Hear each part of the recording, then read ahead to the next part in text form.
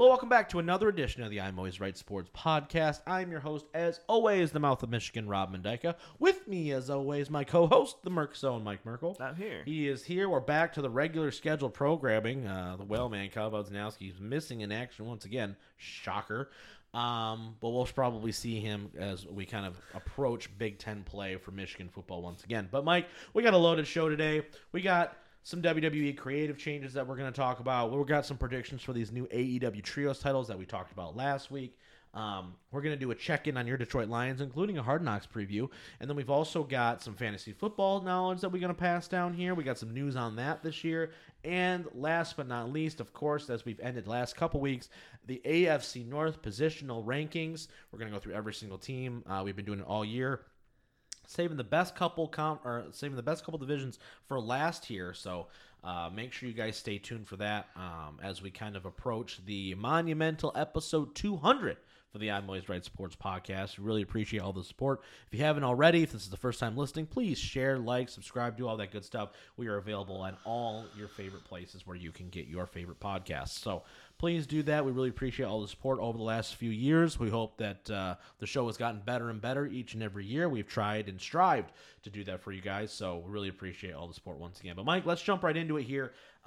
Let's talk WWE first, and then we'll talk Trios titles because we just hit on this briefly over the last few weeks. We talked about Vince McMahon's retirement. We've talked now about how Triple H has taken over creative. But now that we've kind of seen a little bit here, we talked SummerSlam last week. Raw and SmackDown this week was really, really good. Is it safe to say, Mike, that Triple H's impact already has been felt, or do you think we're making too much out of this because we know Triple H has taken over the creative process, and we know Vince is no longer working actively, I guess, right now in creative? So do we think that we're just looking at it through rose-colored glasses? Or do you actively think that, wow, these shows last couple weeks, including SummerSlam, which was the first real big show that they've done without Vince, has actually been better? Oh, I think they've been a lot better. I do too. I think it's been a big step up. Yeah. I think it's a clear change in direction. Big step up. Yes. I don't think SummerSlam, I noticed it as much. Yeah. SummerSlam, I think in terms of hiding the debut of Bayley coming back and that faction ad and stuff. I think the wrestling on that show and the stuff they had going for that show felt just what it was. Fine. Yeah, it was fine and whatever you're gonna do. But I think the Raw after, the SmackDown after, and the last 2 weeks, you've just been wow, this show actually isn't boring to watch. Right. They started Raw. What was the Monday after? The Monday after. Was it 2 weeks? 2 weeks after or whatever. And they were like, okay, we're just gonna do a nice little U.S. tournament. Yeah. So we're gonna do 2 triple threat matches with people who actually work hard and like to wrestle. Yeah. And then we're gonna main event the show with the winners. Yeah. So you go through and you had AJ Styles winning the first one and Ciampa winning the second one. I said, oh wait, hold on, Ciampa, yeah, Ciampa, from NXT, Ciampa, right? And then he goes off, and they just have a banger of a match for 15 minutes, and Ciampa wins. So now you get Ciampa and Bobby Lashley tonight on Raw. Yeah, Raw last week. First off, didn't announce it. They had the first hour was commercial free. I don't know if anybody realized that. Yeah. I don't think I realized it until they said it because it flowed so well. 45 minutes, roughly, of wrestling in the first hour of Raw. When is the last time we've seen 45 minutes of just let's go and let's start developing some stuff? Yeah, and then hasn't happened. Yeah, and then the SmackDown, this past SmackDown, you sit there and you go, okay, Ricochet comes out, has a good match, and you go with Baron Corbin. You go, they get the time. Oh my goodness. Oh my god. Yeah. Ricochet's actually a good wrestler. Oh my gosh. Crazy. Yeah. They have a big women's gauntlet match. Yep. Shayna Baszler comes out, looks like a badass. Yep. Who would have knew that one? Yeah. Crazy. And then they haven't been able to build a big star for Roman. Yep. It seems like 2 years because they've just been bringing back Drew McIntyre and Brock Lesnar and Goldberg. Yep. Literally, the first SmackDown Triple H has. Yep. Karrion Kross walks out, knocks out Drew McIntyre, puts the time capsule thing, whatever it is, the sand thing there, and goes, I'm after you. All of a sudden, I'm like, Karrion Kross is here. Yeah, exactly. So in the span of 1 week, you built up Ciampa to be legitimate for the U.S. title. Ricochet's not terrible anymore. Shayna Baszler's a badass going after the SmackDown Women's title, and Karrion Kross can legitimately go fight Roman Reigns. In a week. Literally, it sounds so simple, and yet it all happened in 1 week, and you go, I don't know what's going on. Yes. Because it's just pure excitement all the way through. And I have this feeling like just wait until you can pull Johnny Gargano back in the mix and you get him in there. And let's stay on that topic for a second. So the report is that Triple H isn't done. Yeah. He's not done reshaping the roster. He's not done finding guys, some of the more recently released people. We already kind of know that Sasha and Naomi are back in the mix again. The women's tag titles are coming back, right? So don't be shocked to see them just be in the damn tournament, quite frankly. I would not be shocked if that's like the last team announced for that. So the fact that Triple H talked them off the ledge, where we both were like, Sasha's gone. It's clear she's gone. And now immediately Vince is gone, and they're like, maybe you just come on back. And like, all right, we'll come back. Yeah, we'll come back. The fact that you can tell that it's been a clear directive, we have to build depth because we have no depth, especially on Raw. Good God, they have no depth on Raw. To highlight even a guy like Mustafa Ali, Ciampa, AJ's back. You put The Miz in there, all solid workers, right? Dolph Ziggler was back, featured again. You know, doing that little promo about the United States Championship, going through the lineage, the Harley Races, the Bradshaws, the Bretts, the Booker T's, the Cenas, making that a focal point of the show. Roman's not on the show tonight. He's on SmackDown. So we're going to make the other singles championship we have with Bobby Lashley, former multi-time world champion, as the focal point of this show, where we're going to have 2 banger triple threats and then end it on a banger of a singles match where we then elevate somebody new into a prominent program. Yeah. What really? Yeah. Like, it seems so simple. Yeah, and it gets me really excited to the idea that once I'm excited for Mania. Yeah, once this reign slowly ends, whenever it's gonna end, or they at least just split the WWE title off of him, and now you have a world title on both shows that people can be fighting for. Yeah. Then it's like, okay, now if you throw just the idea of having Cody on SmackDown and Rollins on Raw, and you just get Gargano, Ciampa, name a guy, throw in some NXT guys. And they're all just gonna be fighting for those world titles. With what Triple H's writing is and their creative is, it's just like And even NXT, right? Fatal 4-way for the NXT Women's Tag Titles goes 30-40 minutes and lets them and directly impacts AEW's programming that next day to let the women go longer. Like, it's subtle things like that where you're giving people the moment, less scripted promos, more improvisation in both in their matches and in their promos. Those types of things are what the real performers are like, sign me up for that. Yeah. And that's what's going to really, I think, freshen up this. I am so excited for the first couple non-Core 4 pay-per-views because I think you're going to walk away and be like, holy crap! It's gonna feel more semblance to these NXT takeovers. Yeah, that's what I was gonna say. I think the big 4 are gonna feel like WWE pay-per-views. Oh yeah, of course. But I definitely think like Extreme Rules. Is gonna be like the TLCs of the world are gonna be like, oh, this is a takeover feel. Yep. And I think it's gonna be crazy. Because at the end of the day, right? If we're being honest, the Core 4s, right? They're monumental shows, right? They're always stadium shows. You have to have something for everybody on those shows, right? Because if you don't, like the Logan Pauls of the world, those celebrity appearances, that kind of stuff, you have to. It's they're moment makers, right? That's what those shows are for, right? And then you sprinkle in good wrestling in between those moments, right? Like, I think we can agree the past few years WrestleMania was pretty good, right? Because you had a little bit of everything. You had some good wrestling, you had some moments, right? You had some things you're like, wow, I never thought I'd see that. That's what those shows are for. The other 8 months out of the year, though, if I see the same 6 matches 3 months in a row, I'm going to lose my mind. And it makes those Core 4 pay-per-views feel a little more special because it's a different presentation than everything else that we're getting on television every single week. I'm extremely, extremely excited to see where this goes. You know, there's a clear plan. There's a clear directive. It feels so much like we talk about that so much on the show. A clear direction, right? A clear path. And for the first time in a while, it feels like WWE's like, no. We need to reform kind of how we're doing things here. And I think for the first time since AEW started, I'm actually worried that now that Vince is out, and if Triple H keeps doing really good, that people, because WWE has more brands and more and more potential, more opportunities, they're a bigger company, straight up. The guys who aren't, maybe even like Andrade, he could sit there and go, so I can keep being with Rush in this tag team here, or maybe I could go be WWE champion there. Right.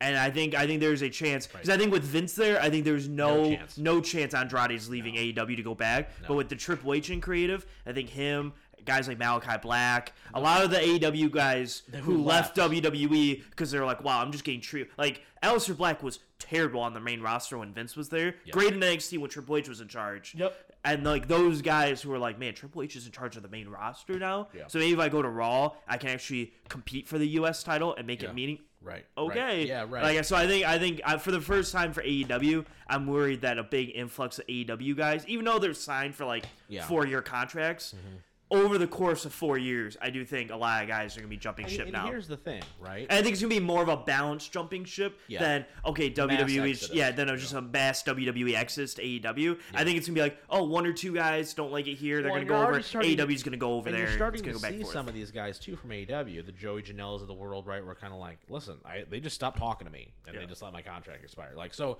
you're already starting to see some peaks and some cracks in that. You know, everything is beautiful. Everything is all the time is roses and rainbows, right? It's never going to be like that. So, and Cody defecting clearly shows that, right? That there was some sort of, it's not all perfect over there. No. But the fact that you have somebody who was a wrestler who has now taking over and is going, listen, we have to catch up. We have to get with the times here. We have to give people what the hell they want to see. We have to start pushing some of these new guys. We can't keep running. Now, listen, I think some of their main event scene is not going to change. Drew McIntyre versus Roman Reigns is a very viable main event. Yes. Pretty much anywhere. But if we hadn't seen it 6 months ago, I think people would be a lot more excited about it, right? So the fact that they're throwing in guys like Karrion Kross, and once again, it goes back to my principle. If you bring somebody in as a top guy and present him as a top guy, the only thing left for the fans to do is perceive him as a top guy. Karrion Kross did more in 5 minutes on SmackDown on Friday than he had done the entire time he was on the main roster the first time. Clearly, that's not hard. And anything he's done in his career. He is more important right now in this moment than he ever has been in before. Yeah. Even as NXT champion. Because of just that simple... I just took out the number 1 contender, and I pointed at the guy who has been the world champion for 3 years, 5th longest reign ever, and says, you're next, basically. Yeah. So it's so simple. Yeah. Once again, we keep going back to it, but it's so frustrating because you're just like, God bless America. Yeah. Like, why can't we get this? Yeah, and I think every week it goes on, we're just gonna go, man. If Vince would have left 6 months ago, I know it just would have been we would be at such a farther point now. God, I know, already. Yes. We would SummerSlam would have been built so differently. 5 months ago. You know what I mean? About now is, what is the Rumble gonna look like? Yeah, because in my world, I still think Cody should get it. Probably, but at the same time. You can't guarantee that shit now. So the fun thing about the Rumble is if the titles are so unified, I think it's 100% Cody. Yeah. And I don't think there's much of a debate. And I think it should be. Because you kind of have to, you can't give it. You got to finish that. Yeah, because you got to finish that off and blah, blah, blah, blah, blah. Yeah. If somehow at this Clash of the Champion, whatever. And to your point, right, there have been talks of doing an interim championship on Raw. So I don't know what that means. Yeah. I don't know why they just don't split them again and just go, Roman, you got to pick one. If somehow you when they cash in Money in the Bank, if they take one title, or if someone's only going to challenge for one, however that happens, and the titles are split, they're going to split at some point. Or you have 2 separate championships on Raw and SmackDown. I think the Rumble gets very interesting because I think Cody will still challenge for the world title, but it doesn't mean Cody has to win the Rumble, which means the opportunities are endless. Legitimately endless. I'm gonna throw names at you right now, like a Braun Breaker coming out of nowhere. Yeah, right. He could win it. Super behind him, right? He's an athletic dude. Give him his name back, and all of a sudden, oh shit, here we go, right? Yeah. There's a lot of opportunity. There is. If you have naming, I mean, Rollins is always the easy name to throw out there, but there's a whole bunch of guys who are in that. Bobby Lashley can be world champion on Raw or whatever. You name any of those guys, and then you, like you said, Braun Breaker, Ciampa, Gargano coming back and shocking everyone. Finn Balor, AJ Styles, like you name any of these guys can go in, win the Rumble, and then we're off. There we go. And then you can have Cody and Reigns doing their thing for the Universal titles. Think of it this titles. way right now. What we have programming on WWE television right now, then we'll switch to AEW here in a second, is looking at it. So you've got Drew McIntyre versus Roman for the world title. You're going to have Bobby Lashley and Ciampa on Monday night. You're going to have Shinsuke and Gunther for the Intercontinental Championship. You have the Usos, who are in a record-breaking reign right now. You've got fan favorites in Liv Morgan and Bianca Belair just hitting their stride as women's champions, with Shayna Baszler already challenging Liv, and you got Bayley probably challenging Bianca. That's some pretty good freaking programming that we have to look forward to. Some good high-stakes title matches. And then you've got Edge and Finn as the feud going into probably, because Edge is booked for the rest of the month on Raw. So we're getting Finn and him at Clash of the Castle. That's some pretty damn good booking. I would say. I think Clash of the Castle is going to be a really good show. It's going to be a really good show. I think, like you said, you just throw out all those possible matches there. Or even throw on Monday, Montez Ford going 18, 20 minutes with Seth Rollins. Showing and just giving you that little bit of taste, because Triple H hears that crap. They hear it. They want the breakup, and he goes, "Oh, we're going to tease it right now, and then we're going to let Montez go out there and have a back and forth match with one of the top 5 wrestlers in the world." And come this close to beating him. And then when he eventually does, when they do break up, and then it's like, he beats Bobby Lashley for the U.S. title, and then you're just rolling. And you're like, there you go. Okay, this makes sense. He went toe to toe with Rollins. What I would be really excited for, and I've never been excited for it since 2016 when they tried it. If they do an actual brand split, oh my god, I know. with what Triple H can do, I know. It would actually be good.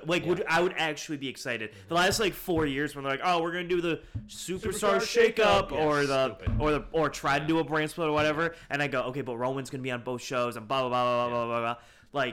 I think legitimately having split rosters, Raw and SmackDown with 2 champions. I just missed the WWE champion and the World Heavyweight title. Don't you? I like the World Heavyweight title. I did too. I just missed having the 2. But having Triple H be the lead creative for both sides, and if you can get guys like Paul, guys like Paul Heyman or guys you trust to be like the heads of both sides while you're the overseeing on both. I think you can have an actually really good brand split with Ciampa being on one side, Gargano. Because you have huge depth. You just use the same 6 people normally every single time. But I think it could be the most exciting. If they said October 31st on Halloween, we're doing a brand split, I'll sit here right now and go, I'm so excited for October 31st. Right, exactly. I'd be pumped. It is. I can't lie. It's the first time in a while you feel like the program is actively being refreshed, and you're like, all right. I'm actually excited to maybe try to sit down and watch a Raw and SmackDown like I do for AEW shows. Right. I'm actually Clash of the Castle. It's like if you had Clash of the Castle, this card that we're talking about, and All Out on the same night.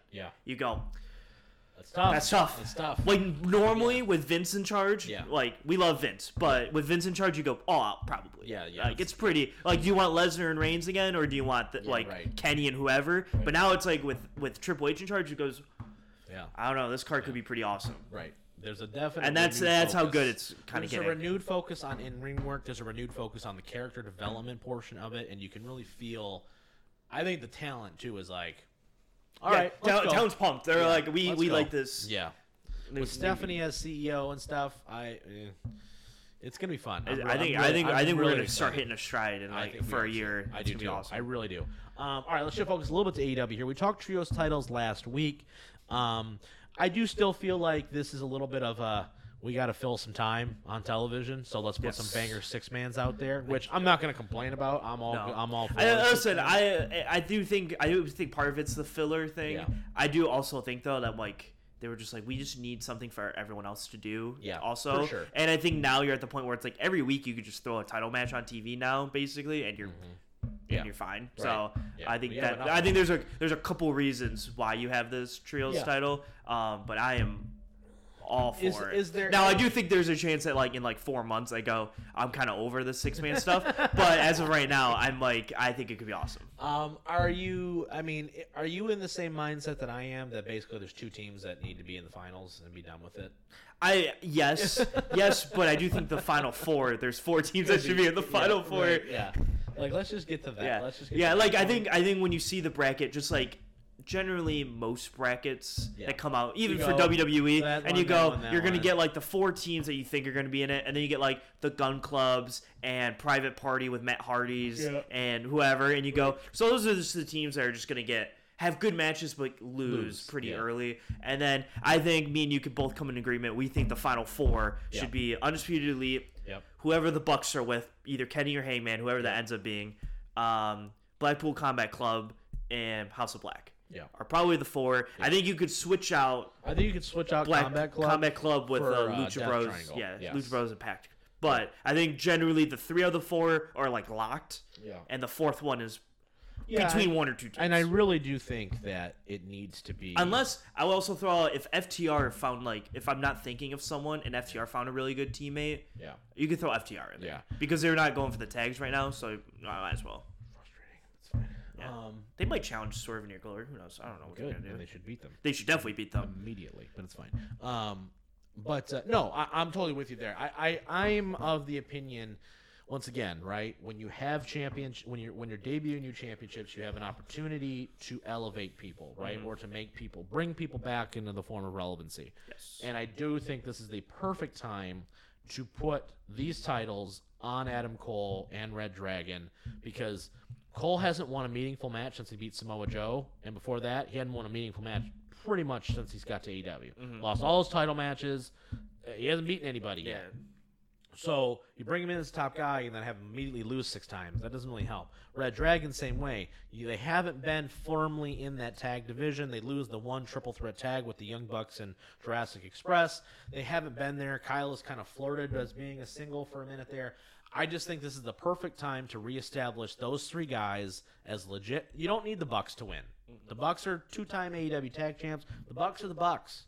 Kenny's Kenny. Hangman at this point is already a former world champion. He's done it all. You don't need them at this point to win those titles. I think it needs to firmly be the Undisputed Era, Elite, whatever the hell they call themselves now. Undisputed Elite. It needs to be them. Yeah. I mean, I don't disagree with you. I think if I want to make a different argument, the only other team I think that should win is House of Black. I agree with you. Because I think they're legitimately almost in the 3-man team. They are a 3-man team. I think they're in the exact same boat where Malachi had a really good thing with Cody going. Lost the 3rd match.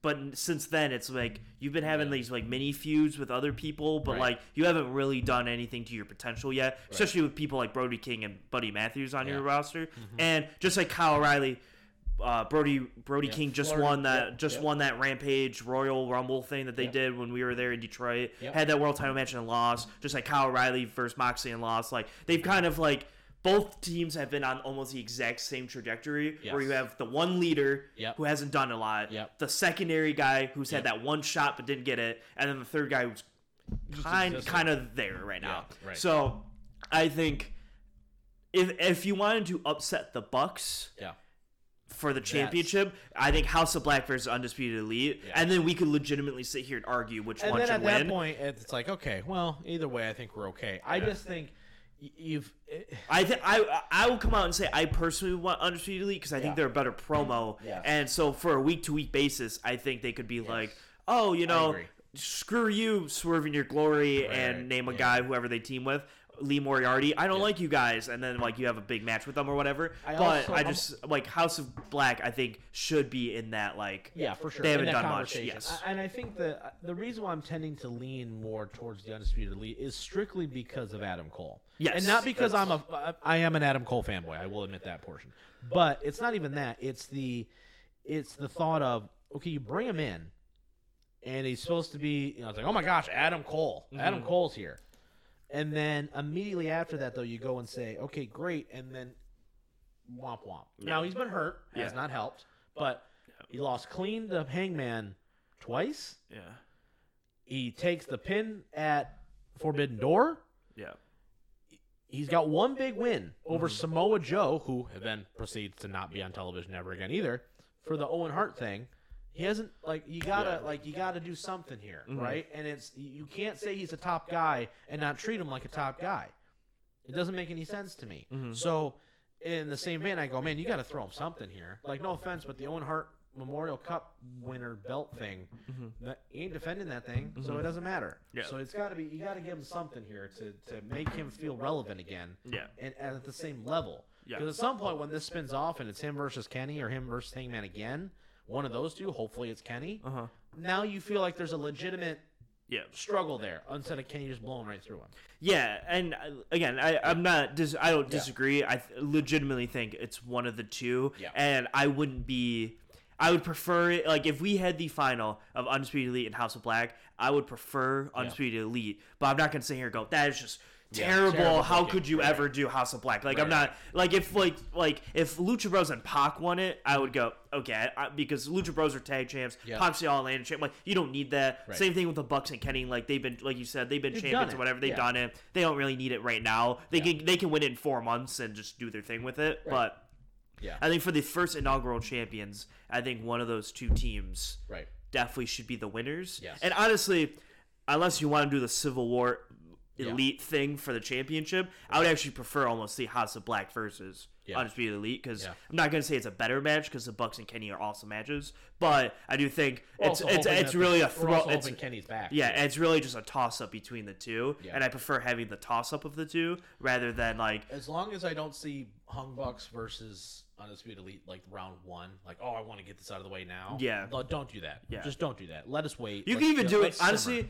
If your plan is not semifinals, fine. Yeah, I was gonna say if you don't have the plan for them to fight in the finals, have them in the semifinal, and then have Undisputed Elite beat them in the semifinal. Right. And then be like, oh, we were in your way to get there, or whatever. Right, you know what I mean? Like, I wouldn't even hate that, but it's either finals or semifinals they should meet, and Undisputed Elite should probably beat them. Yeah. Now, it just depends on how you want House of Black. I'm excited for the tournament, though. It's going to be good television. You know me, I'm a sucker for a tournament. Yeah. Always. The tournament should be announced soon. I would assume this week. Sometime this week, because All Out's the 5th. Right. So I can keep track of our draft calendar, because that's when we're drafting. So it's like 28 days, I think, or 27 days until. I think it's 28 days from technically yesterday when you're hearing this, but like the Sunday. Yep. So. Yeah, I would assume if it's like an 8-man, 10-man tournament, they would have to announce it this week or next week. And then when we get it, we can go over the bracket. But yeah, it'd be very exciting for sure. All right, let's shift focus here a little bit. Let's talk some fantasy football, Mike. We just hit on it a little bit. You know, we've talked about this in the past, right? You've got a league, right? Yes. You somehow conned me into joining the league. Was it a con? You didn't even give me a choice. You went, oh, by the way, you're in. Well, you said see, here's the thing is you said. I said if you need an extra guy, I will do it. You were like, I would do it. And I said, well, you get first dibs, so you're in. Yeah. And then you're like, by the way, you're in. I went, oh, okay, apparently I'm in now. Just so you know. You're drafted. So yeah, you don't get to sit there and do nothing this year, Rob. You have to actually participate. I can't laugh at everyone's picks. This time everyone's going to laugh at my picks because they're going to be like, oh, you drafted that guy, huh? Why is there so many Lions on your team? I don't know. Yeah, exactly. Can we draft a lineman? I would love that Penei Sewell. Exactly. Really wanted Frank Ragnow in the 4th round. God dang it. His pass numbers are just exactly. But yeah, no, we're drafting here in about a month or so here. Just give me your thoughts. So, Mike, you have we established our draft order, right? So we're not going to go through everybody because that doesn't make any sense. You don't know people. Right, but you're drafting 6th this year. I have the 2nd overall pick in a snake draft, 12 people, PPR, right? Pretty standard. Full PPR. Give me your thoughts on the 6th board. This is all randomized, right? So it's not Mike being nice to me and letting me pick 2nd. Well, I technically did let you pick 2nd, but it was a randomized way of picking 2nd, yes. Yeah. Give me your thoughts, though, on the 6th pick, because there's a little bit conflicting news out there, right? Some people are like, it's a death sentence, right? Because it's like 6, you're not getting the top 2 probably receivers or the top 2 running backs potentially, right? Yeah. So there's a chance that happens, right? But also less time in between your picks on a snake draft, right? Yeah. Overall, blah, blah, blah, blah, blah. You don't have that massive wait period like I'm going to have. Thoughts on on where you're at? What's kind of the strategy for those that are maybe in similar predicament that you're in? You know, what are you looking at? You don't got to give up too much. I know we're in the same league together now, so you can't just spill the beans. I know. I usually just tell you round by round who I'm going to pick every time. I can't do that this year. I go, ooh, that's a good pick. This year I'm going to be like, shit, that's a good pick. Yeah. So at 6, usually, so there's a short list of guys, I think. Yeah. I think there's 5 running backs and 2 receivers that kind of come off the short list that you probably could pick at 6. Realistically, there's probably about 4 guys you could pick at 6. Yeah. I would think in most drafts, Jonathan Taylor and Austin Eckler and Christian McCaffrey and probably Cooper Kupp will be gone by pick 6. Yes. If you can pick one of those 4, you snag them with all your lunch money. You run away. And then you run. Yep. But I would assume those 4 guys are probably off your board because they won't be there. Right. 5, I think, could be interesting because I think the remaining guys, you got like Derrick Henry, Dalvin Cook, Justin Jefferson. If you want to reach Jamar Chase, but those are kind of the 4 guys at like 5 and 6. Yeah. So my idea is usually running back early. Now I say that in the last few years I drafted a receiver, but I think picking. What did you draft first last year? Devontae Adams. Okay, that's fair. I had Devontae Adams last year. I picked Michael Thomas the year before that. Gotcha. So I picked wide receivers.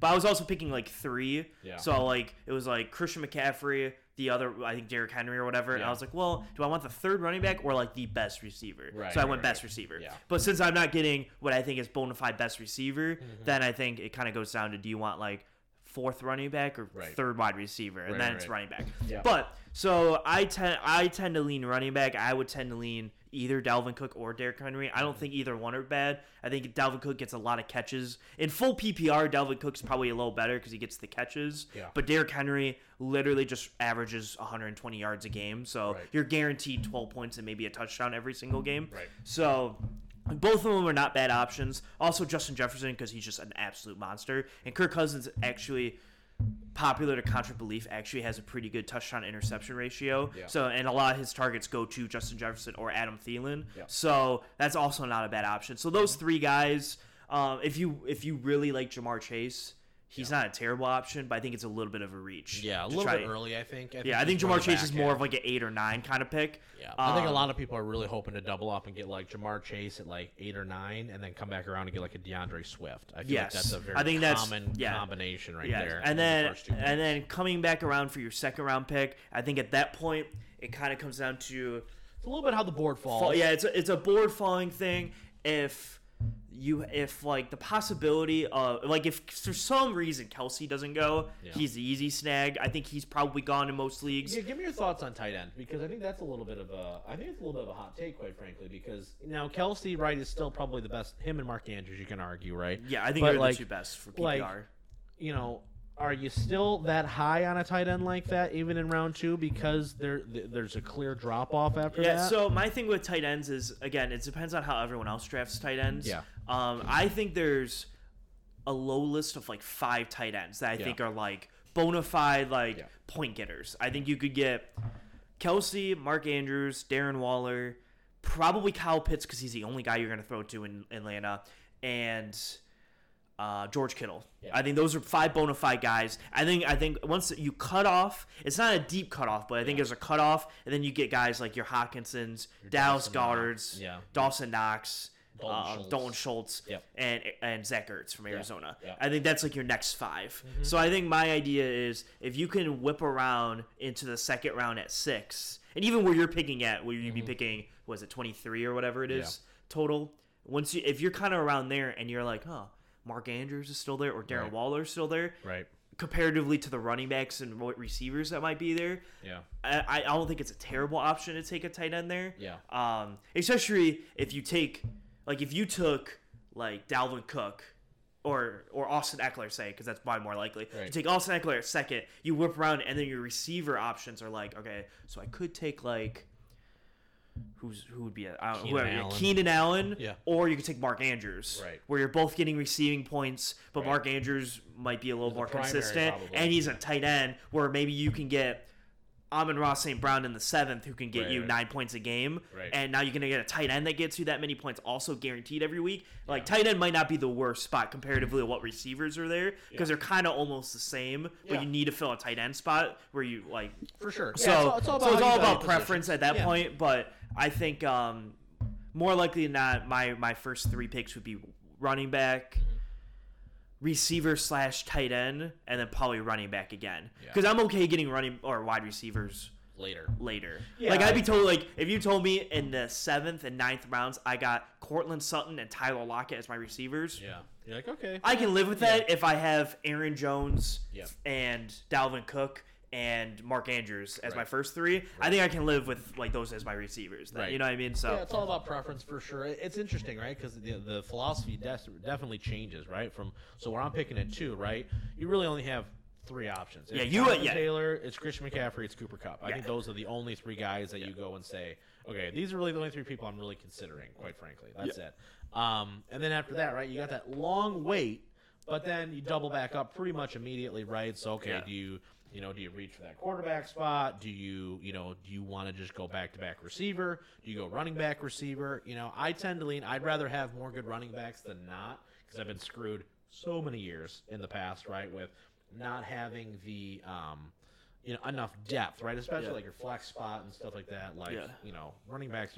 There's such a massive drop-off between the top 5 or 6 running backs, and then like after that, like 8 through like 20, and then 20 after is just dead. There's nothing there. Rather, receivers, you're going to be 20, 30, 40 like I said, like I can find guys like the Amon-Ra St. Browns, the Garrett Wilsons, the Chris Olaves, like later in rounds where I don't think you can pick like Alexander Madison and feel confident that he's just going to get you 10 to 14 points every single week. Yeah. I can feel confident that Amon-Ra St. Brown could get 6 catches for 30 yards, 9 points in PPR, maybe even get a touchdown there, and then you get 15. Like, I think there's a good chance that Amon-Ra St. Brown could get you points. I'm like, I have no faith Alexander Madison or Tony Pollard are just going to go out there and just like kill up for 30 points in a week. You know what I mean? So for sure. Absolutely.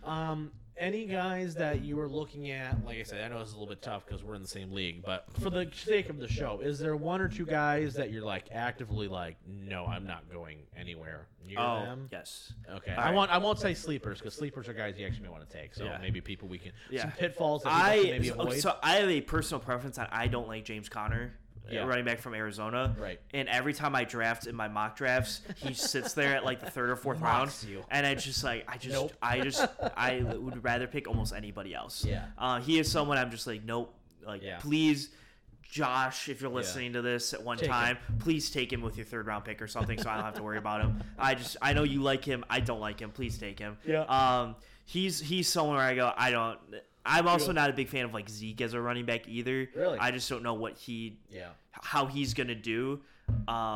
If he was there in my 3rd round pick, I would take him. I wouldn't hate it. Yeah, like if he was there at, he's no longer a 1st or 2nd round player in my opinion. No, me neither. Yeah. But I guess as a 2nd running back, like Dalvin Cook, Ezekiel Elliott, and then Dalvin Cook, Mark Andrews, Ezekiel Elliott. All right. I can live with that, But as a like 2nd guy, I would not pick him as a 2nd rounder. So I think he's gonna get overdrafted. I think he'll get drafted in our league, probably mid to late 2nd round, like right before maybe like Rogie or Kate, like right before you pick. I think he might go around there, which I'm gonna be like, thank God, because then you don't pick someone I want. So. Yeah, for sure. Yeah, don't listen to this, Cade. I think there's a couple guys too. For me, like. I'm not really high on anybody from the New England Patriots pretty much at all, right? I'll just throw that out there right now. Like, it's going to be a really tough task for me to, like, start taking somebody there. I think another one, too, that I think is tough is Javonte Williams from Denver. I just don't see it. And it's nothing against the person, right? And he may have a great fantasy year this year. He might. Yeah. But, man, oh, man, I am not understanding how we're just – straight up projecting this guy to be a top 10 fantasy guy. Similar to, like, I know rookie running backs. Like, Breece Hall I can get being your 3rd option, right, as your flex player. As a running back, too. If he's running back 2 or flex for you. Yeah, that's different. Him, Travis Etienne, same thing. Yeah, but, we're expecting Javonte Williams to get enough touches to make it worth being your 2nd round pick. In addition, to then also having to compete for touches with Jerry Jeudy, with Courtland Sutton, and KJ Hamler, whoever else they have throwing the ball. You just traded for Russell Wilson. I'm guessing you didn't trade all that to not have Russell Wilson throw the ball. You know what I mean? So there's a lot of that going on as well in Denver where you go, I don't really know. I don't understand. Real quick, too, thoughts on the quarterback spot, because this is also something that's highly debated, right? Technically, they're the biggest point getters, right? But they never go first round usually, right? Even in second round, if someone takes it in the second round, you're like, man, you're really just trying to scare people, clearly, right? And then you start to see the run all of a sudden, you're like, you're insane. Thoughts on the quarterback position, though, and your kind of philosophy on that, because even though there are guys like Mahomes out there now, are they worth that second round pick? I'm not a proponent of quarterbacks before probably round 3. Yeah. Unless I would even maybe stretch and say round 4. Yeah, I think first 2 rounds, I think you're a little crazy. Yeah. I think if you get to round 3 or 4, depending on the group of people you're with, yeah, I wouldn't be shocked to see a Mahomes go. If someone would ruin it, if some people love Mahomes, actually generally likes the Chiefs and likes Mahomes, a third round pick for Mahomes, I'm like, yes, okay, that makes sense. Yeah. Like there are some guys who are so good, and I'm like, yeah, I get it. Like, for me personally, I really like Justin Herbert, and I think he's going to have a really good year. Yeah. So if the 4th round came around and he was there, it's going to be really hard for me to go, I know he won't make it past another whip around, because I know people later after that will want him if he's still there. So I'm like, that's a spot where I'm like, I know who I'm drafting with, and I know I want him, so I probably have to take him a little higher than I want just so I get him, kind of thing. Yeah, it's just like any draft in real life, too, right? It's like, this guy's not going to be here next round. I better take him now. Do you like him? Yes? Everyone like him? Yeah, sometimes you have to take a guy that you really like to take away from other people. Yeah. So, but, generally speaking, I think, Mahomes, Josh Allen. Yeah. I think sometimes Lamar, because he gets the running numbers. But there's not that is the short list of people. Yeah. Rodgers is not normally on that list. I feel like Rodgers would be on that list because he should be. Because regular season wise, he's 3 touchdowns, no picks. That's all I care about. And that's all I care about because we don't do postseason for fantasy. Prescott is those are guys who I'm not shocked if they go round 3 or before, because they're fantasy gods. Right. They are 3 touchdowns, 1 pick, 400 yards. Mm-hmm. Who cares if they win or lose, because it's fantasy football. Yeah. So I'm not shocked if quarterback goes early, especially in our league, because I know Mahomes goes second round in our league every year, and I know a lot of people really like Josh Allen. Yeah. So I'm not shocked if quarterbacks are going to go early in our draft. But I was in a fantasy league one year. Shout out to my boy Gary, just got married actually. Good shout out to him. The first year in the same league, he had the first pick overall. Took Aaron Rodgers. Yeah, see, I couldn't. I would never. Like, that's ballsy. And I had pick 2, and I took Adrian Peterson, and I ran away.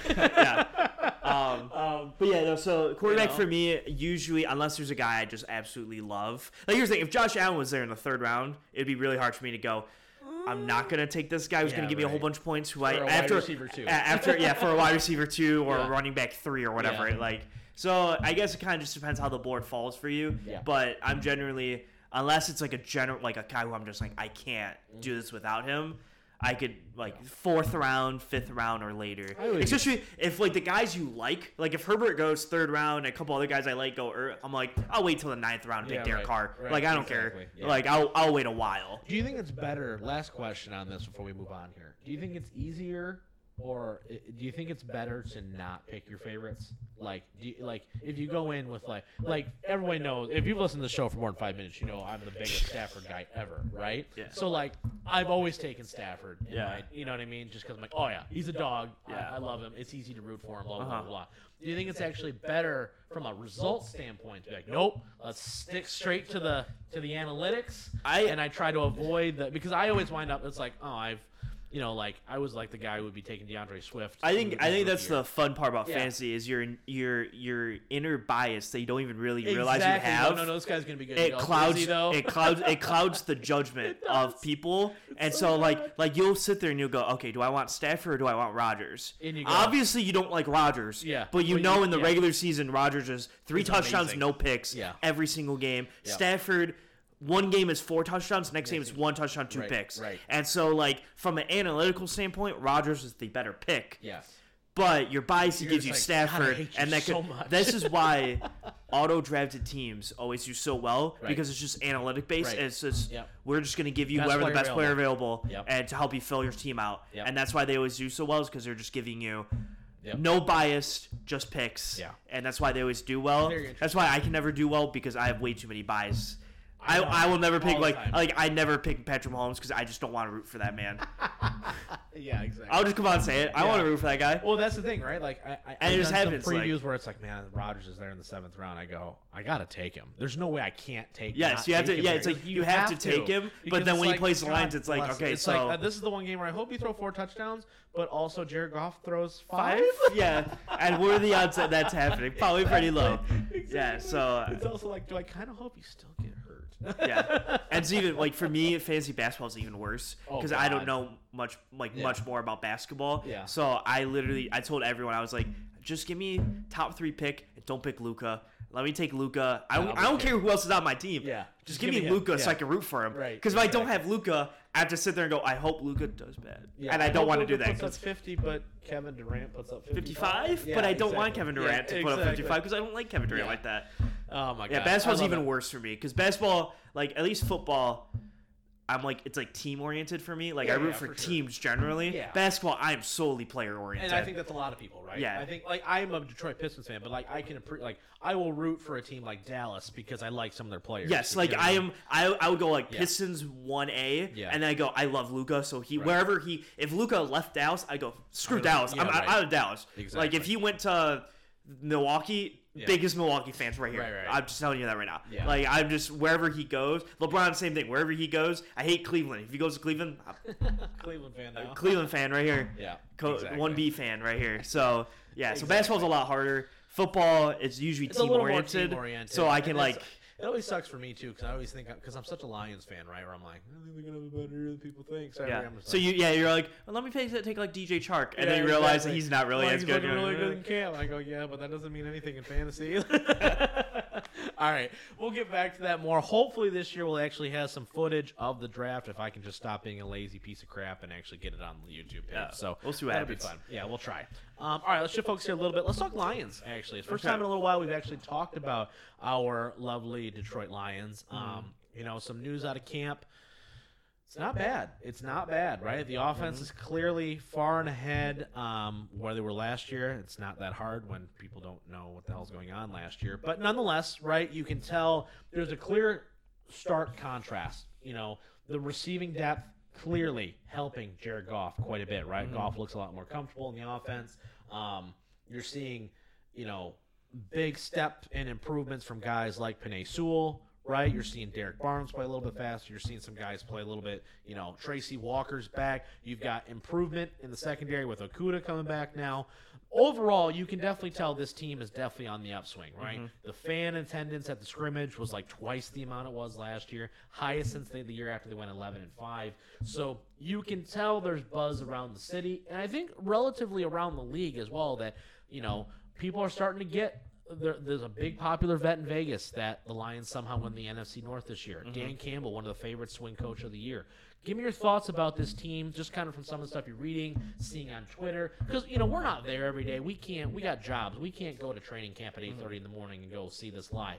But from what we are hearing, it seems to be wholesale a notch above where we were last year. Yeah, I think it is camp, so it's hard to read into it. Yeah, I think my biggest tell generally is when preseason games happen. Yeah. Is when I can actually be like, okay, DJ Chark actually, because like DJ Chark is a player that would look really good in camp because he's so fast and just so evasive. Yeah. And so those are kind of things that like, because I remember every year, maybe not like specifically last year, but there are a lot of years where it's like, oh, this guy just looks so good in camp, and then you watch and you go, how is he that good in camp when he's awful on the field, kind of thing. So camp is like a weird, like, everyone, I don't think anyone normally goes to a camp and goes, so this guy just sucks. Like, I never, and I literally remember saying this last year. You can look at this podcast that we did August of last year, and like I've said, Like, you look at, like, Chiefs camp, it's Sky Moore is just such a killer. Right, I'm like, is he really that? Juju Smith-Schuster's clearly the number one. It's like, all right, calm it down. The Packers, they have this random, like, 6th-string receiver. He is by far the best receiver in camp. And I'm like,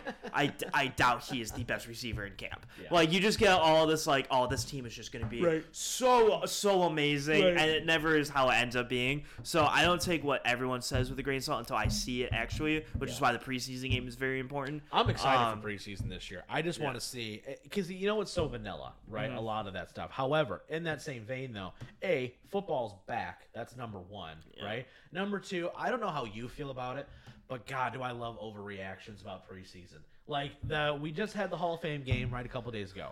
First headline comes out of that game. Travon Walker proves to be worthy of the number one pick. I go, let's calm it down. He had a sack, unlike Kyle Slaughter from the USFL. Let's maybe pump the brakes. I will, and you know to add to the, I'm excited for the Lions games in general. Yes, but 2 of the 3 teams they play are in the regular season too. Yeah. Well, that too, actually. Yeah, that's crazy. But I've never seen that. So I've never seen that. Most of the time, I like the really good. It's funny because like there are teams that are preseason teams, and there are teams that are regular. The Colts, when Peyton Manning was there, I think they went like 5 or 6 years. They went 0-4 in preseason. Yeah, every year. Yeah, and then they would, like there are teams like Atlanta, who I just like. I'm very excited, and like Tennessee, because I'm like you draft that rookie Malik Willis, like you get that hype stuff. So like we're playing the 2 teams, the Falcons and the Steelers, who I'm like who to me are preseason teams for me to watch because you have a rookie quarterback in there, you have a lot of younger talent, so they're going to actually play a little more than normal. Absolutely. So I'm like, I'm actually excited. And the Lions are one of those teams, right? And Lions would be in there as outside of Jared Goff's play, you'll get Aiden Hutchinson for a drive or two. Yep. You'll get Eric Pascal probably playing a lot of the game as the backup DN position. Derek Barnes and Malcolm Rodriguez will get a lot of time, I'm sure. A lot of the secondary guys. And I assume Okudah will get at least a quarter just to be like, hey, get out there because you've been hurt. And, Chris Harris. What's his name? Oh my gosh, not Chris Harris. Anyway, Harris, the safety, was now Will Harris. Thank you, good lord. Yeah. Jerry Jacobs out there. Melifonwu now making the safety change. So it's like you're going to see a lot of young guys because it's the youngest team in the league, and you're going to be like, man, Hutchinson's still out there after the first 3 drives. I go, he needs the reps against real people. Yeah. You know what I mean? So like that's the thing is like Lions actually this year are gonna be fun. Yeah. And they're normally a fun team because they're not generally out there to just be a great regular season team. Yep. So they're the preseason team I enjoy watching. But even like Seattle with their quarterback battle, it's like that's a fun preseason game for me to watch now. Where normally I'm like, all right, Russell Wilson's gonna be a starter, so like I don't really like they're gonna be 11-5, so I don't care. When you have battles in camp and you don't have a solidified, it's a little scary, but at the same time it makes preseason a lot more fun to watch because you go, all right, who is gonna be the other starting corner opposite of Owarie? Is Melifonwu going to be the starter? Is it Deshaun Elliott next to Tracy Walker? Yeah. Who's the starting linebackers? Is it Anzalone and Barnes? Do we see Malcolm Rodriguez get first-team reps in those preseason games? Because he's already getting 1s and 2s. Yeah, now Anzalone might not play, so you get those Malcolm Rodriguez reps. Right. So it's like, okay, let's see some of this stuff. So that's the fun stuff for preseason that I enjoy, and also helps that they're playing like the 2 teams, like I said, that are also good preseason teams. So I can sit there, I'm like, I'm not going to be bored on one side. Like when Desmond Ridder plays the entire last 3 quarters probably or whatever, I'm going to be like, Marcus Mariota's going to play the first half, Desmond Ridder will probably play the second half. I go, I'm excited because I like to watch both those quarterbacks while watching the Lions play. So I'm also excited to see the scheme changes, right? The Lions have clearly made an emphasis of throwing outside the numbers in camp, right? You've seen it throughout. And defensively, right, they're going to be more downhill attacking rather than read and react. So that'll be interesting as well to see kind of how that plays out. There's a lot of rooms that are unsettled. Linebacker, corner, safety, I think is probably pretty – it's kind of established, but you don't know who's going to be playing what snaps. Offensive line even, right? Like, okay, you got your 5 starters, but after that, you've got Evan Brown, you've got Tommy Kramer, and then I don't know what is Logan Stenberg going to be there. I heard he's awful. Right, exactly. Is he gonna show something on tape though that maybe he's not showing on practice? Defensive line, right? What is that rotation going to look like? There's so many unanswered questions. It's exciting. It's extremely exciting to see. And I think, this is exactly what we're going to go into, but I think with the addition of Hard Knocks, now you get the inside of the Lions games. So you're going to watch the Falcons game live, and you're going, okay, that was interesting. I wonder why they did that. And then when you watch the Hard Knocks episode the Tuesday after, or whenever you're going to watch it, then you're going to go, oh, this is what they were thinking. Oh, he loved what Jerry Jacobs did on that play. Oh, shit, okay. So, I don't know how you feel about this, but for Hard Knocks in particular, I feel like all Hard Knocks is going to give me, among many of things, A, it's just going to be cool to see my team on there, but B, it's going to make me feel like I need to run through a wall with Dan Campbell. Yeah, Dan Campbell's sound bites are going to be through the roof. They did the preview, like a minute snippet, right, of like his first speech to the team. Oh, and my God. God. I was already like, I am like, let's strap it up. Let's go. I was like, how do you not want to play for this man? I don't and I hope it comes out in the way that people go, this guy's got a lot more to him than just the sound bites, right? Yeah. Because I think that was kind of the narrative last year, right after his introductory press conference. But a lot of people have come out, and I kind of agree with this. I don't think his press conferences, especially when it comes to just him talking about players, I don't think it's for the media. I don't think it's a cleaned up version. I think what it is him talking to the fans and talking to the players through that, right? Where, hey, listen, this is who we're going to be.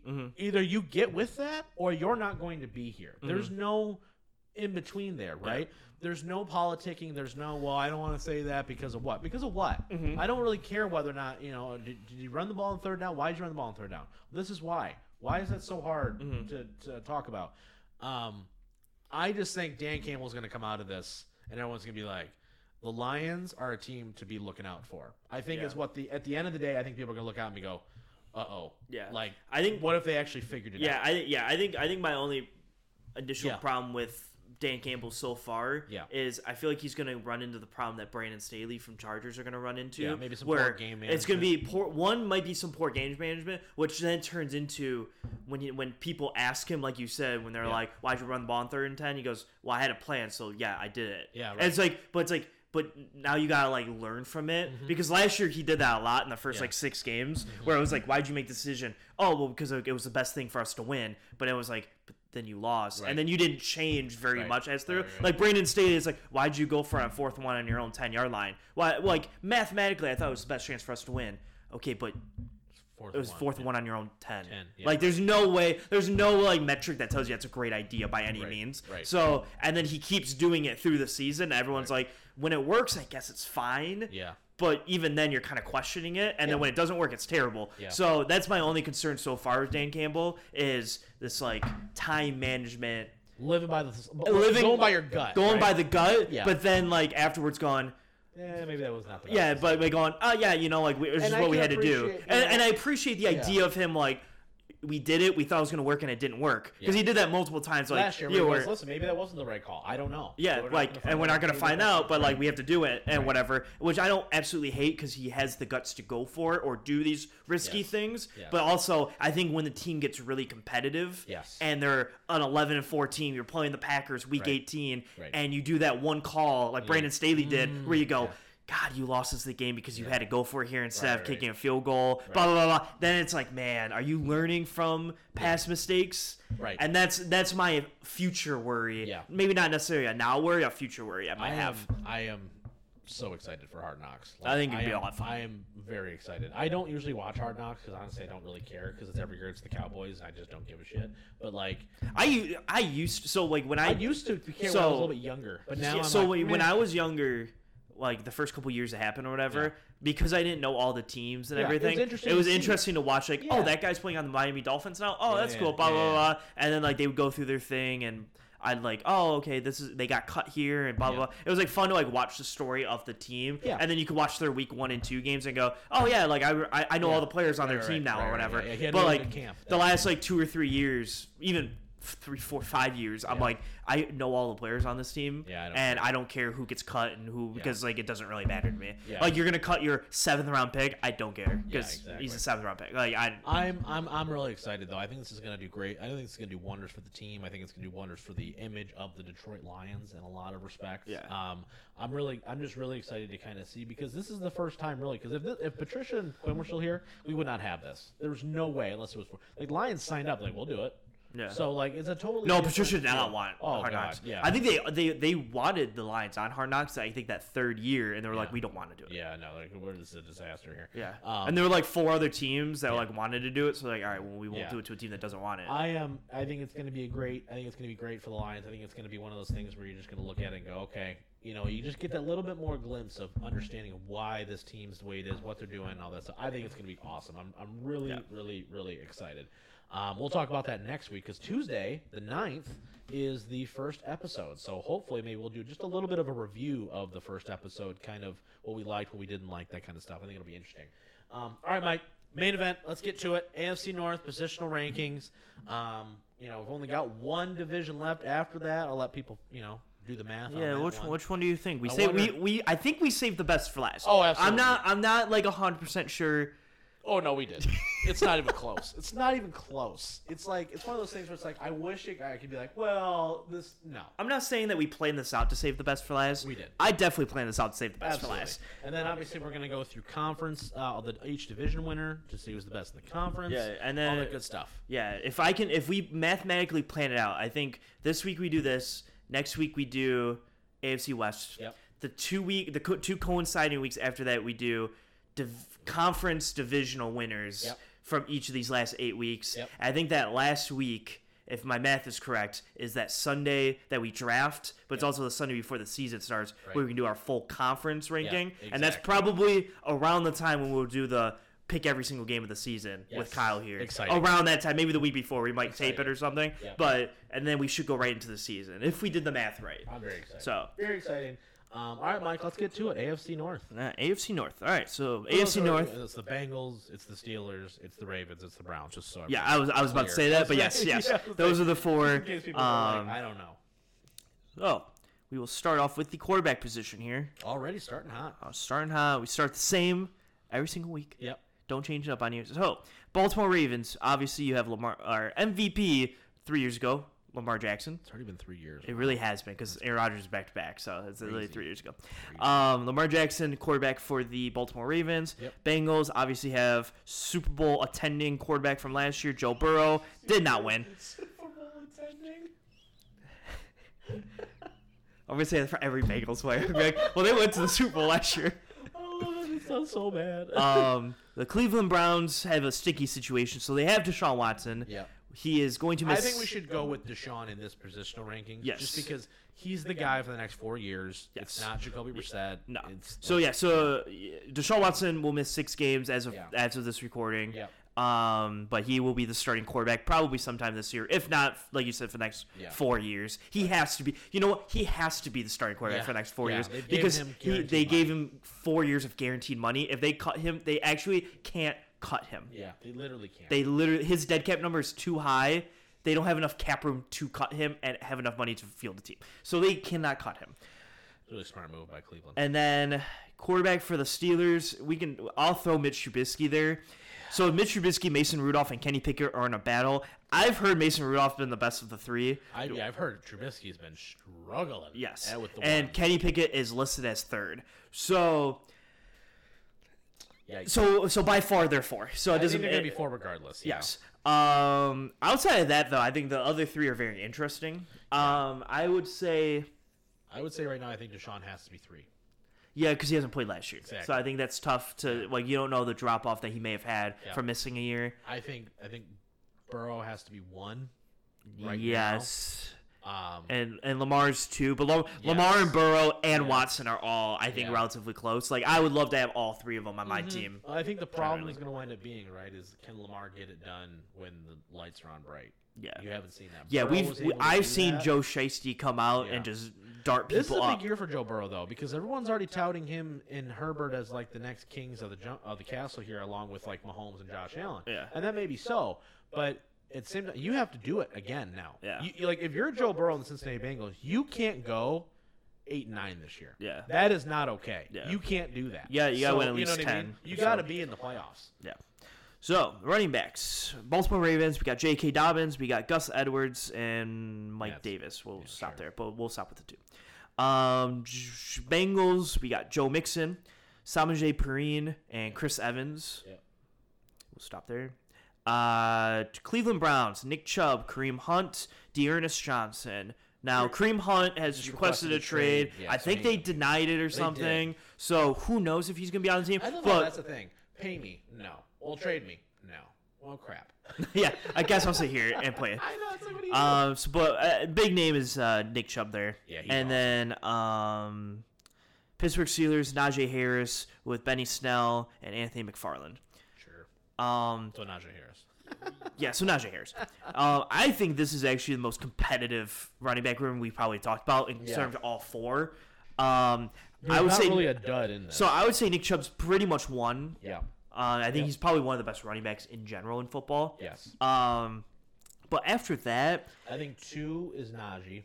I was gonna say that Najee. 3's by Joe Mixon and 4 is J.K. Dobbins. Dobbins because he hasn't been healthy. The hard part, though, for me slightly with Dobbins is you got J.K. Dobbins. You also have Gus Edwards, who I really like. Right. I don't know if the Bengals don't really have that too. Yeah, and the Steelers don't have that too. Fine. I really liked him out of college. Actually, he was a dog in college. Yes. But I think Mixon is a clear upgrade over Dobbins right now. Mm-hmm. I think Dobbins has yet because Dobbins his only year before he blew out his leg, right, was he had Mark Ingram there. So they had that rushing attack where he was starting to take Ingram's job. That's why they cut him. But he hasn't necessarily been the number one guy yet. Yeah. So I think it's hard. I think him and Gus Edwards together are going to be probably top 5 rushing team in the league with Lamar. Mm-hmm. And the scheme. I think the scheme helps as well. But I think Mixon is a better option overall. Yes. You catch out of the backfield. He's a very good running back. Yeah. Yeah. So that's how I would have the order also. But honestly, I think all 4 of these guys, all 4 of these teams are going to be in the top half of the league rushing. So I don't think it's going to be one of those things where it's like, I think I'm terrible. This is one of those weird situations where we have a 4. Yeah. Who's a top half 4. Right. I think we're going to do that a lot with the AFC West next week where we go quarterbacks. They're all top 10. Yeah. So it's just how you want to rank them kind of thing. But you have to rank one. You have to rank 1-4. So J.K. Dobbins gets 4. I'm very interested to see your quarterback rankings next week. Anyways, you got 2 of your boys in there. I know. It's not easy, Rob. It's not easy. Who do you root for? I don't know. Right? It's like, all right, wide receiving room. So Baltimore Ravens, we got Rashad Bateman, Devin Duvernay, and James Prochet the third or the second. Yeah. Not the best wide receiving room here. Yikes. Cincinnati Bengals, T. Higgins, Jamar Chase, Tyler Boyd. Okay, Jesus. Cleveland Browns, Donovan Peoples-Jones, Amari Cooper, David Bell, rookie out of Purdue. Yep. Remember that was Jarvis Landry and Odell Beckham Jr. Yeah. And they got no. And then the Steelers, Deontay Johnson, George Pickens, Chase Claypool. All right, so 1 is Cincinnati. Cincinnati by a lot. It's not even Cincinnati close. has one of the best receiving groups. T. Higgins is so underrated. He's so good. Underrated. He's been good since college. They took him in the second round, like the first pick of the second round with Joey B that year. Yeah. And he's been really – Jamar Chase is the splashy guy. T. Higgins is, I'm going to do everything else but the splashy thing. And Tyler Boyd's like a solid number. A solid 3. Oh, my gosh. Yeah, he would be a 2 on some other – like, if he was in Atlanta, he'd be the number 2 to Drake London. Yes. Like, that's really, you know.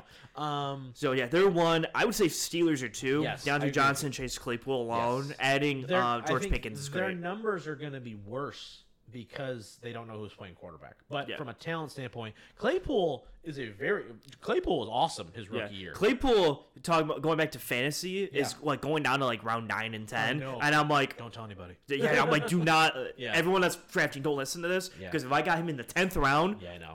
Okay, I drafted him a few times as well.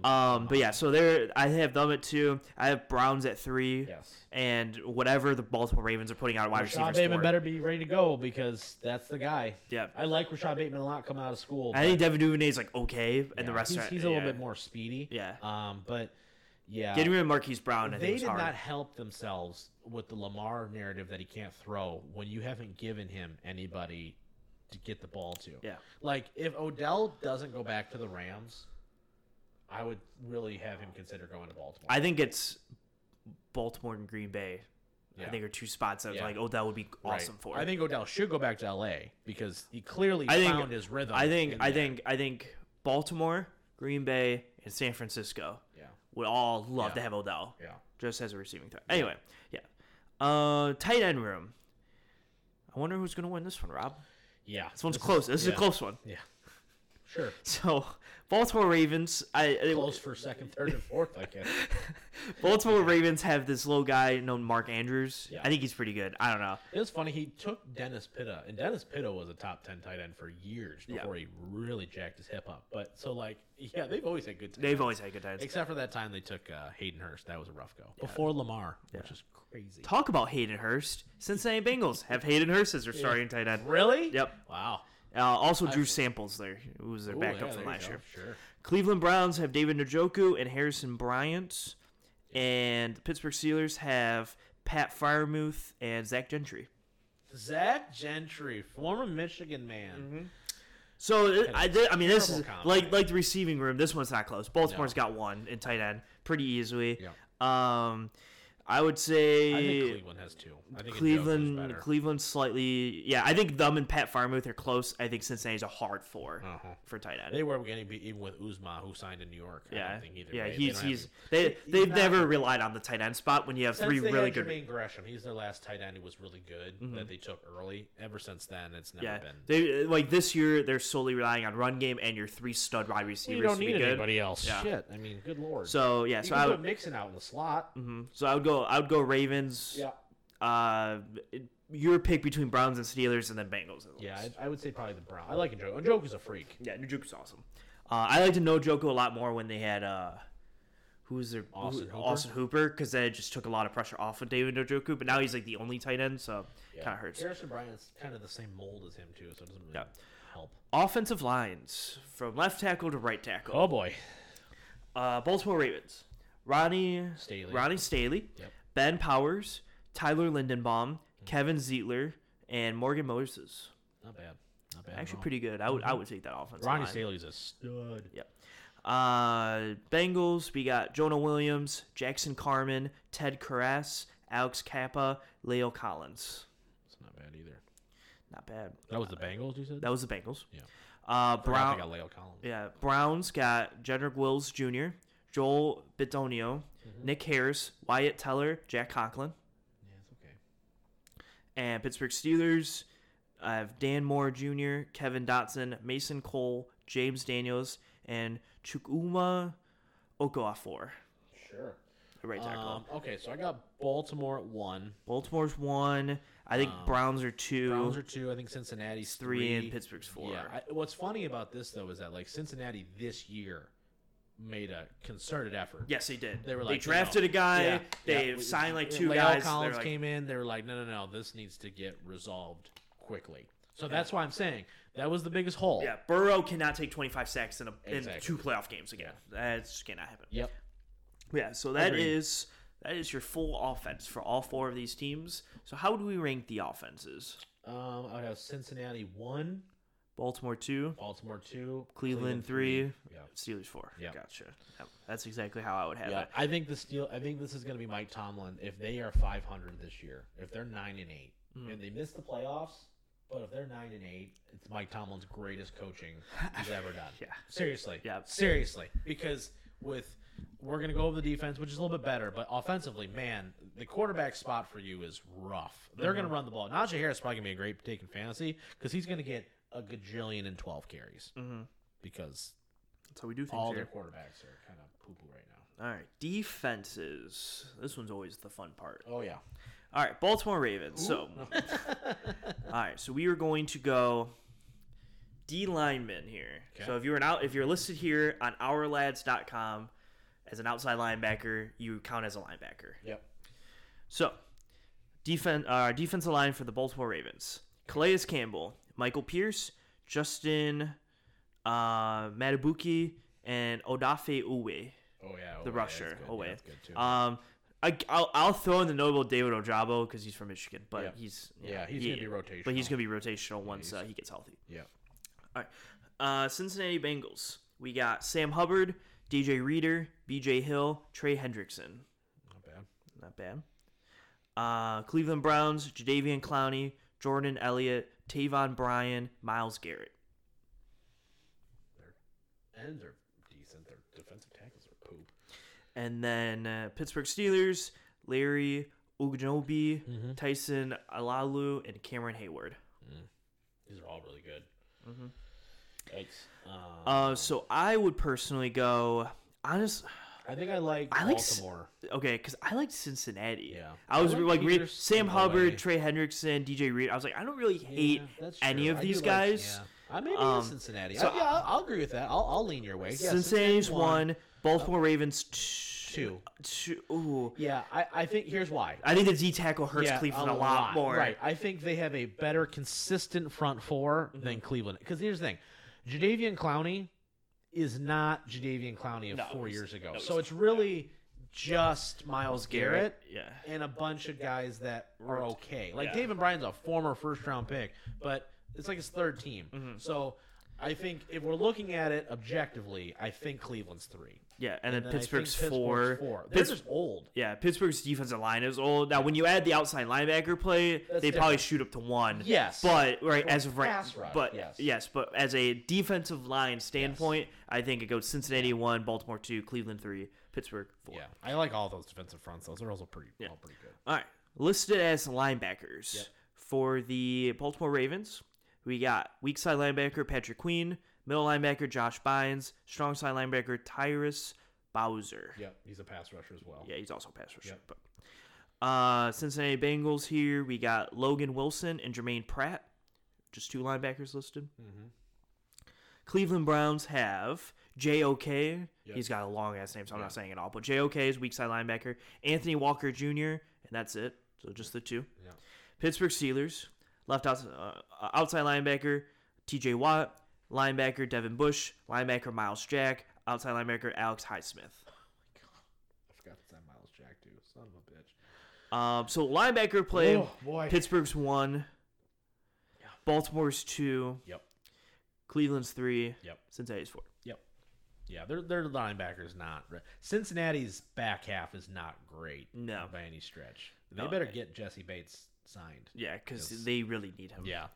And then don't be Cincinnati about it right now. Like, just you got a good thing going. Yeah. Keep the guys that want to be there. Yeah. Like, don't be stupid. And then secondary, going from left corner, safety to right corner. Yep. We got Baltimore Ravens, Marcus Peters, Chuck Clark, Marcus Williams, Marlon Humphrey, and then we can throw in Kyle Hamilton because he was the first round pick. Spot. Yeah. Yes. So that's their. Jesus, that's a great. And Kyle Fuller is their nickelback. That's awesome. That's a freaking great secondary. Cincinnati Marcus Peters being your second is stupid. Cincinnati Bengals got lockdown corner Eli Apple. You're such a dick. It's like he's already like, you know what I mean? Like, it's like, okay. God, poor guy. All right, cornerback Eli Apple, safety Von Bell, safety Jesse Bates, right corner Chidobe Awuzie. Yep. And then Dax Hill is also there. He drafted in the first round. I love Dax Hill. He'll probably play the slot, so we're going to put him in nickel corner. But, whatever. Corners for the Cleveland Browns. We got Denzel Ward, left corner. Grant Delpit, safety. John Johnson, III, safety. Greedy Williams, corner. Greg Newsome, II, nickel corner. Yeah. Which also, all of those names I feel like we've talked about on this podcast the last 2 years in drafts. Yeah. Yeah. Like, I remember going, will the Lions pick Greedy Williams? Yeah, right? Yeah. Grant Delpit's really good. Yeah, Grant Delpit was a really good safety. Yeah. I, remember these talks, 2 years ago or 3 years ago. Cleveland is the ultimate Madden team. Yeah. It's like, I recognize all those guys. Those are all my favorites from the draft. And then immediately you go, they're just okay as pros. Yeah, they're fine. Yeah, so that's their secondary. And then Pittsburgh secondary here, we got Levi Wallace, corner. Terrell Edmonds, safety. Minkah Fitzpatrick, safety. Ahkello Witherspoon, right corner. And Cameron Sutton as a nickelback. Their corners are just rough. Not there. Yeah. So hold on. I got to pull this back up. So Baltimore's 1. Baltimore's 1. It's not even one. Yeah, I don't think it's really all that close. Cleveland's a 2 in my book. Really? Like a little lower 2. Tough. Yeah, that's tough for me. And then Cincinnati's a 3 and Pittsburgh's pretty far forward. Yeah, Minkah Fitzpatrick's awesome, but outside of that, Minkah Fitzpatrick is really good, but they have no corners. I guess Cleveland's probably 2. Cincinnati, to me, my thing is Cincinnati has 2 good safeties and I guess okay corners. Okay corners. Yeah. I think Cleveland's got Denzel 2 Ward. good safeties, Denzel Ward and Greedy Williams, who I think are all at least good. Yeah. I'll give you that. Yeah. But Baltimore's by far 1.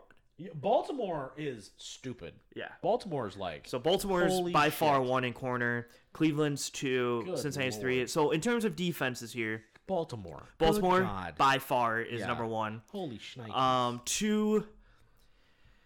I think it might be Cleveland. Yeah, I it's not great, but yeah.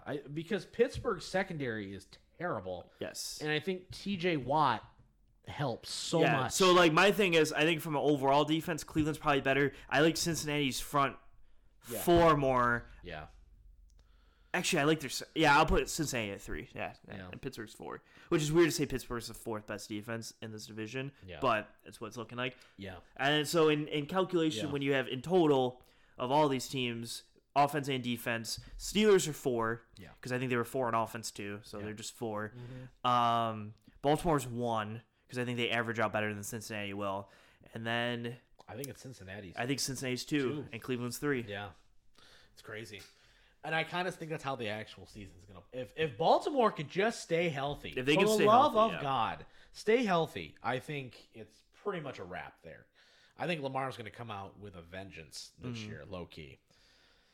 Yeah, I wouldn't be shocked. I don't think his passing numbers are going to be like 4,000 yards by any stretch, but I think he's going to run for at least 1,000. You know what I mean? Like, I think he's going to have one of those years where it's just like, God bless America. It's going to be stupid. But all right, next week, guys. AFC West. It's the moment you've all been waiting for. AFC West, we'll probably do a Hard Knocks review as well, just to kind of go in there. Obviously, we'll talk if Kevin Durant gets traded. I'm just going to keep mentioning it every episode until it actually happens. And it's like, you got traded to the Bulls. And everyone's like, what? Why? Yeah, I don't understand. Who's he playing with? Nobody. They traded Zach LaVine and Lonzo Ball and DeMar DeRozan for him. And go, cool. Yeah. But yeah, that's going to be it for this week's show, guys. On behalf of the Missing Whale Man, he's the Merc, so Mike Merkel. I'm the Mouth Machine, Robin Dyka. We will see you guys, as always, next time.